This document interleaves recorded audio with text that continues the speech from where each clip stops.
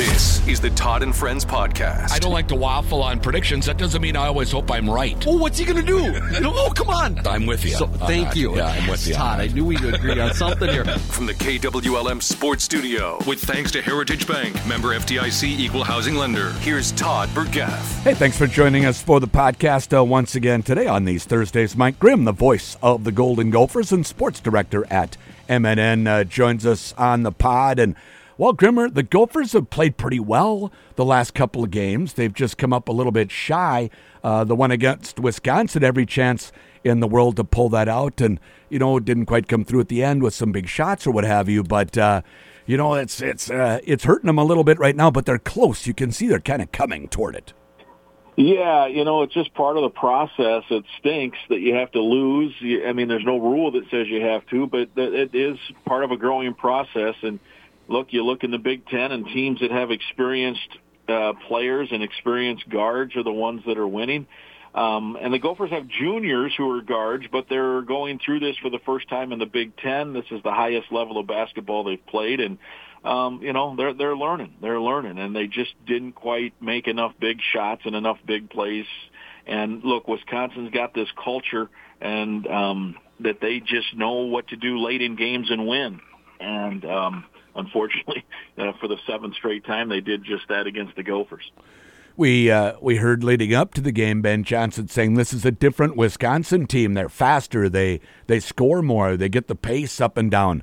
Well, that didn't really happen, though, against the Gophers. It seemed more like a Wisconsin team, as you said, built kind of the traditional way. I'm sure they are faster, maybe more athletic and higher scoring during the year, but that wasn't evident against the Gophers. It was not. In fact, they had scored 70 points or more in 12 straight games heading into the Minnesota game, which was the longest string of 70-plus point games since 1970 for them. Oh, my gosh. And so they had been, they've been averaging 70, I think it was 78 points a game. And so, yeah, it was a low-scoring affair. It was definitely a slower-paced game. And I think as the Big Ten season continues now, as we get into the dog days here, so to speak, that you'll likely see Wisconsin grind it slower here a little bit. And, I watch that Wisconsin team. We've done this many years with Wisconsin. You're like, they don't appear, to have ultra-talented guys. I don't know if they've got a future NBA player on the roster, quite frankly. But yet, here they sit at 7-1 in the Big Ten. They just have a way about them. It's a program culture way that they do it. And, off they go into I think their next game is this weekend against Purdue, so that will be certainly a big test. But they have things figured out somehow to keep winning basketball games. And through multiple different coaching changes, and each time the new coach that comes in. Now, they do all seem to be very Wisconsin-oriented. I mean, they've picked up, coaches from mid-major Wisconsin schools on a few occasions. Is that the case of the present coach? Yeah, he was a Bo Ryan guy all the way through. Greg Gard. He played for Bo Ryan at Platteville, then was an assistant for him. That's the Division III level. He was an assistant for Bo Ryan for like 9 years or so. Don't quote me on that exact number. He's from Cobb, Wisconsin. Went to Platteville. Was under Bo Ryan. He won 4 national titles at Platteville D3.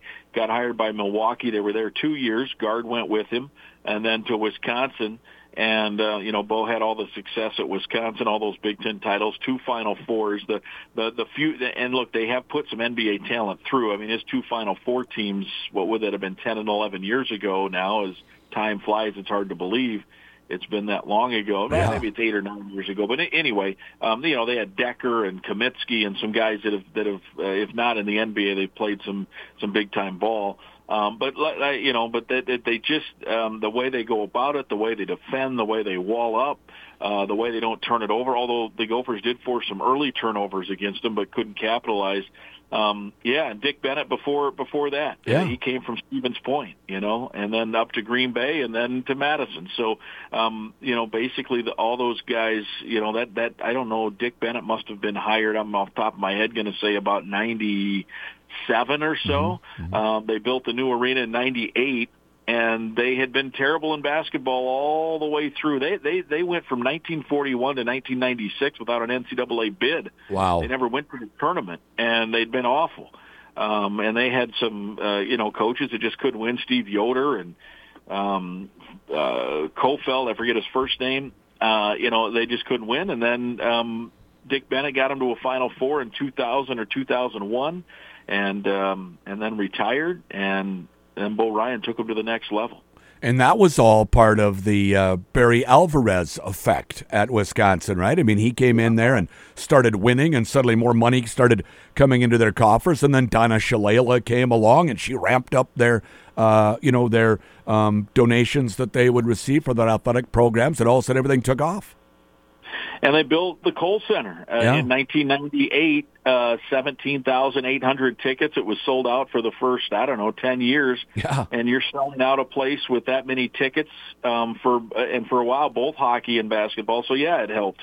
No question it helped. And it's an interesting case study, that's for sure, in terms of how terrible that program was. You get the right guy and create the right environment. And look, I know a lot of Minnesota people say, it's certainly not the right venue. That thing's sterile and boring, but it's not sterile and boring if you're the fan of that team and they're winning like crazy and going to all these three Final Fours and a bunch of Sweet 16s and Elite Eights and winning a bunch of Big Ten titles. It's like I had this discussion. I'm going to get off subject here, if you don't mind, but Sure. I had this discussion with a fan at the game on Tuesday before the game, and because there was an article out this week about the Gophers doing some investigating into potentially either renovating Williams Arena or maybe even at some point in the future, because the building is approaching 100 years old. Right. And quite frankly, I sit at the edge of the upper deck, and every time a person walks, the whole thing shakes. And I'm like, well, how long is this going to take?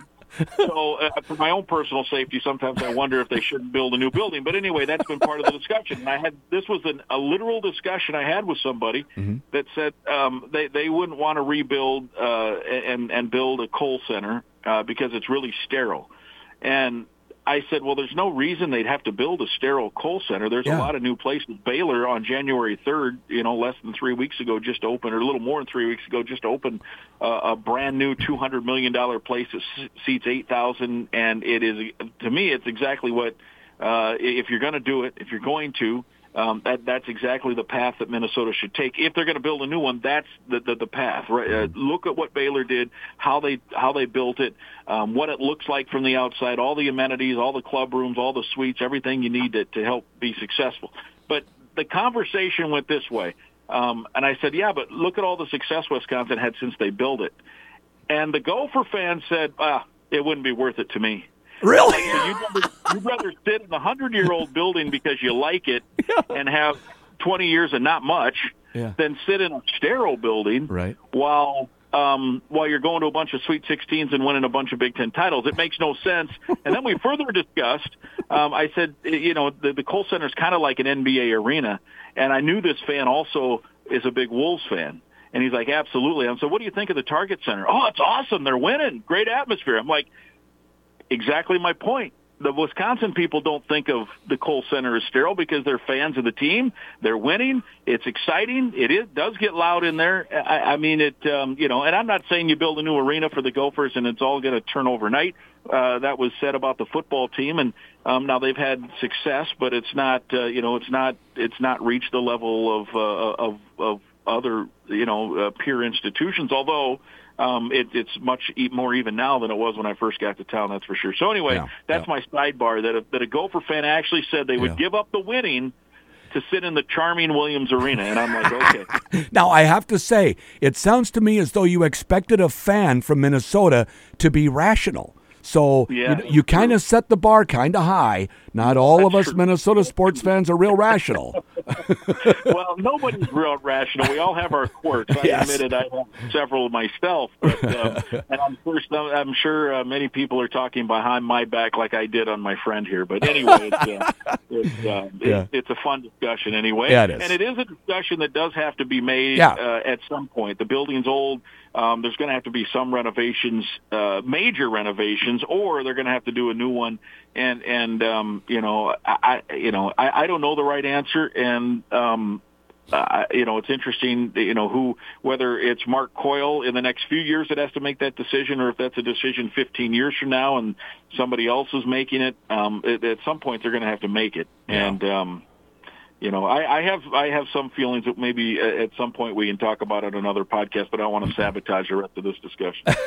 Well, nonetheless, I did want to talk about the Williams Arena conversation going on. So you've been in the bowels of Williams Arena, as have I. That's not easy to recruit, that you're going to go and sit on this you're going to have a small locker room. It's bigger than it was, what they did an expansion here, I don't know, a dozen years ago or so. Prior to that, it was like a closet. But it's still not what you have everywhere else in the Big Ten.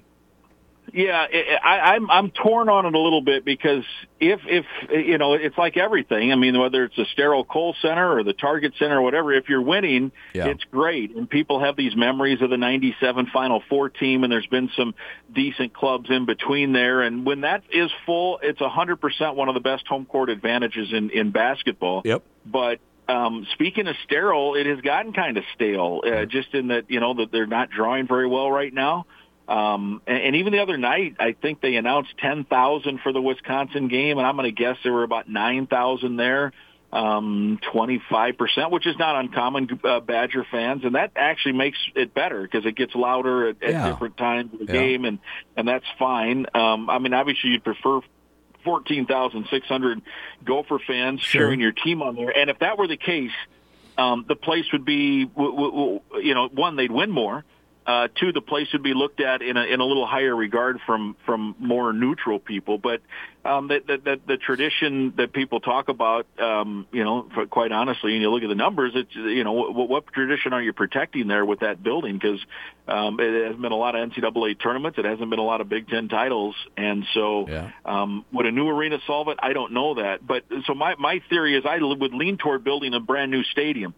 There are now going to be some Big Ten teams in the next 10 to 15 years that are going to build new arenas, and it will be the third arena since Minnesota built Williams Arena. So we're behind a little bit in that regard, as a program. But it's hard also just to say wave goodbye to it, because it is so tempting, and so the carrots there are kind of a tantalizing deal that if this thing can get back turned around, if Ben Johnson can get this thing to take a step, and all of a sudden that building gets full again, it's going to be hard for teams to come in and win. But not now you're talking about hope or reality, and I don't know all those answers, but someone's going to have to make a decision. I know my buddy Spencer Tollickson, who is no longer doing Gopher games on the radio with me, but he was the guest speaker at the Golden Dunkers, which is the booster club of the Gophers, and they have a meeting before every game. They all get together, and he was the speaker. And he that was the day or a day or two after that article came out, and so he asked him. He told me that he estimated about 100 fans were there, and he said, "Who wants to build a new arena?" And two people in the whole crowd raised their hand. He said, "Who would like to renovate the current arena?" And everyone else raised their hand. So clearly, if some athletic director decides that they're going to tear that bad boy down, it will be a rather unpopular decision. But ultimately, I think it could be a good one. Nobody's whining that the Metrodome got tore down, right? No, not at all. No, and yet there was more success in that building than what the Gopher basketball team, quite honestly, has had in Williams Arena. There's 2 world championships, some great Vikings teams that won division titles. And they tore that down. And you know what people think about Target Field and U.S. Bank Stadium? Love going, right? Yeah. So I think ultimately, if it really came to it, if they tore that baby down and built what Baylor built, I think people would go sit there. Yep. This is my own opinion. I think people go sit there and they'd say, God, yeah, we should have probably done this 30 years ago. Yeah, right. That's right. But it's hard to give up. I don't blame them. It's hard to give up what that building represents and what it could be. It still could be the best home court in the country if you could fill the place. But right now, that's not happening. Yeah, and all the different amenities for players would certainly help the recruiting. That helps the winning come shortly after that. Let's talk women's basketball. Well, there's just a fan experience part of it too, right? Yes. I mean, anyone who's used the men bathroom in there knows that it's not the most, not that that's a great, not that you're going to that arena to go to the bathroom, but it's not the greatest thing. The concourse. Spencer talked about this. He takes his kids now, and they're eating on garbage cans. Right, they go buy a hot dog or two. There's no place like we go to Ohio State where the radio booth is, or and you walk out and there's this huge, expansive food court. It's like a mall. Yeah, with all these different concessions and 100 tables that families can sit before the game and eat and enjoy the experience with an escalator ride up from the street to the concourse as opposed to steps that wind like a spiral staircase. So there's a lot of amenities that even the fan experience. I'm surprised that fans aren't more selfish in that regard. It's usually, fans are selfish, but they're not like, I don't like, peeing into a trough. Right, right. or eating off of a garbage can because there's not a table to have my 7-year-old eat the hot dog I bought him. That's right. All of that, I'm down with it. That's for sure. Love Williams Arena, but I'd like to see a new arena for the Gophers. Mara Braun has been named as one of the top 10 candidates for the Cheryl Miller Award. Now, I have to admit, I'm not sure what that is. Is that Player of the Year? It's the best small forward in the country. Okay. And there's two things. I have, since she's been here, as you know, I write stories and do M&N stuff. I've always referred to her as Gopher Guard. I had no idea she was a small forward or considered a small forward because she plays on the outside and handles the ball so much. I've always considered her a guard. But apparently she's a small forward, which is news to me. Okay. So the Cheryl Miller Award goes to the best small forward in the country. And here's the other thing I found interesting as I was reading the article, the 10 finalists. So it's not, I thought it was 10 finalists when I first read the story. And then I looked and it's just this week, these are the top 10. And every week or every 2 weeks, they update them. So she could fall out of the top 10. I see. If she has a poor couple of weeks. She's averaging 18 a game. She's been really good. She didn't have a particularly good game in the loss to Wisconsin. That's a bad loss for the Gopher women. They're right on the cusp of being an NCAA tournament team. And the Wisconsin women are not very good. They were 1-6 in the Big Ten. So to lose that was a tough one. And that's going to be a blemish on their resume. So the Gophers will have to go pull an upset off somewhere to equalize that. And they have played such good basketball, and they're fun to watch, but it was not a great game Tuesday. So we'll see. Mara Braun didn't play. None of them shot well, and when you don't shoot well, it's hard to win in today's game, and that was the case Tuesday. So it's an interesting way that they're creating publicity for that for that Cheryl Miller Award. That they're I'm sure the top 3 or 4 are solid every week. Because when I read the article, it said she moved into the top 10, and then I read, and it's like I didn't understand that. Yeah. So I thought, one, it was bizarre that she's a small forward, and two, I thought it was somewhat bizarre that this award holds the right to reserve those 10 names. Because I initially thought, hey, they've announced the 10 finalists. I'm like, that's interesting. It's January still, but good for them. But apparently it's a moving target there with that. Grimmer, thanks so much, as always, for joining us this week here on this Thursday. Yeah, always enjoy it, Todd. Thank you. Mike Grimm, voice of the Golden Gophers on the Todd and Friends podcast. It's brought to you by Heritage Bank, member FDIC, an equal housing lender. Watch for future episodes of the Todd and Friends podcast at KWLM.com or on the air here at KWLM 1340 AM and 96.3 FM.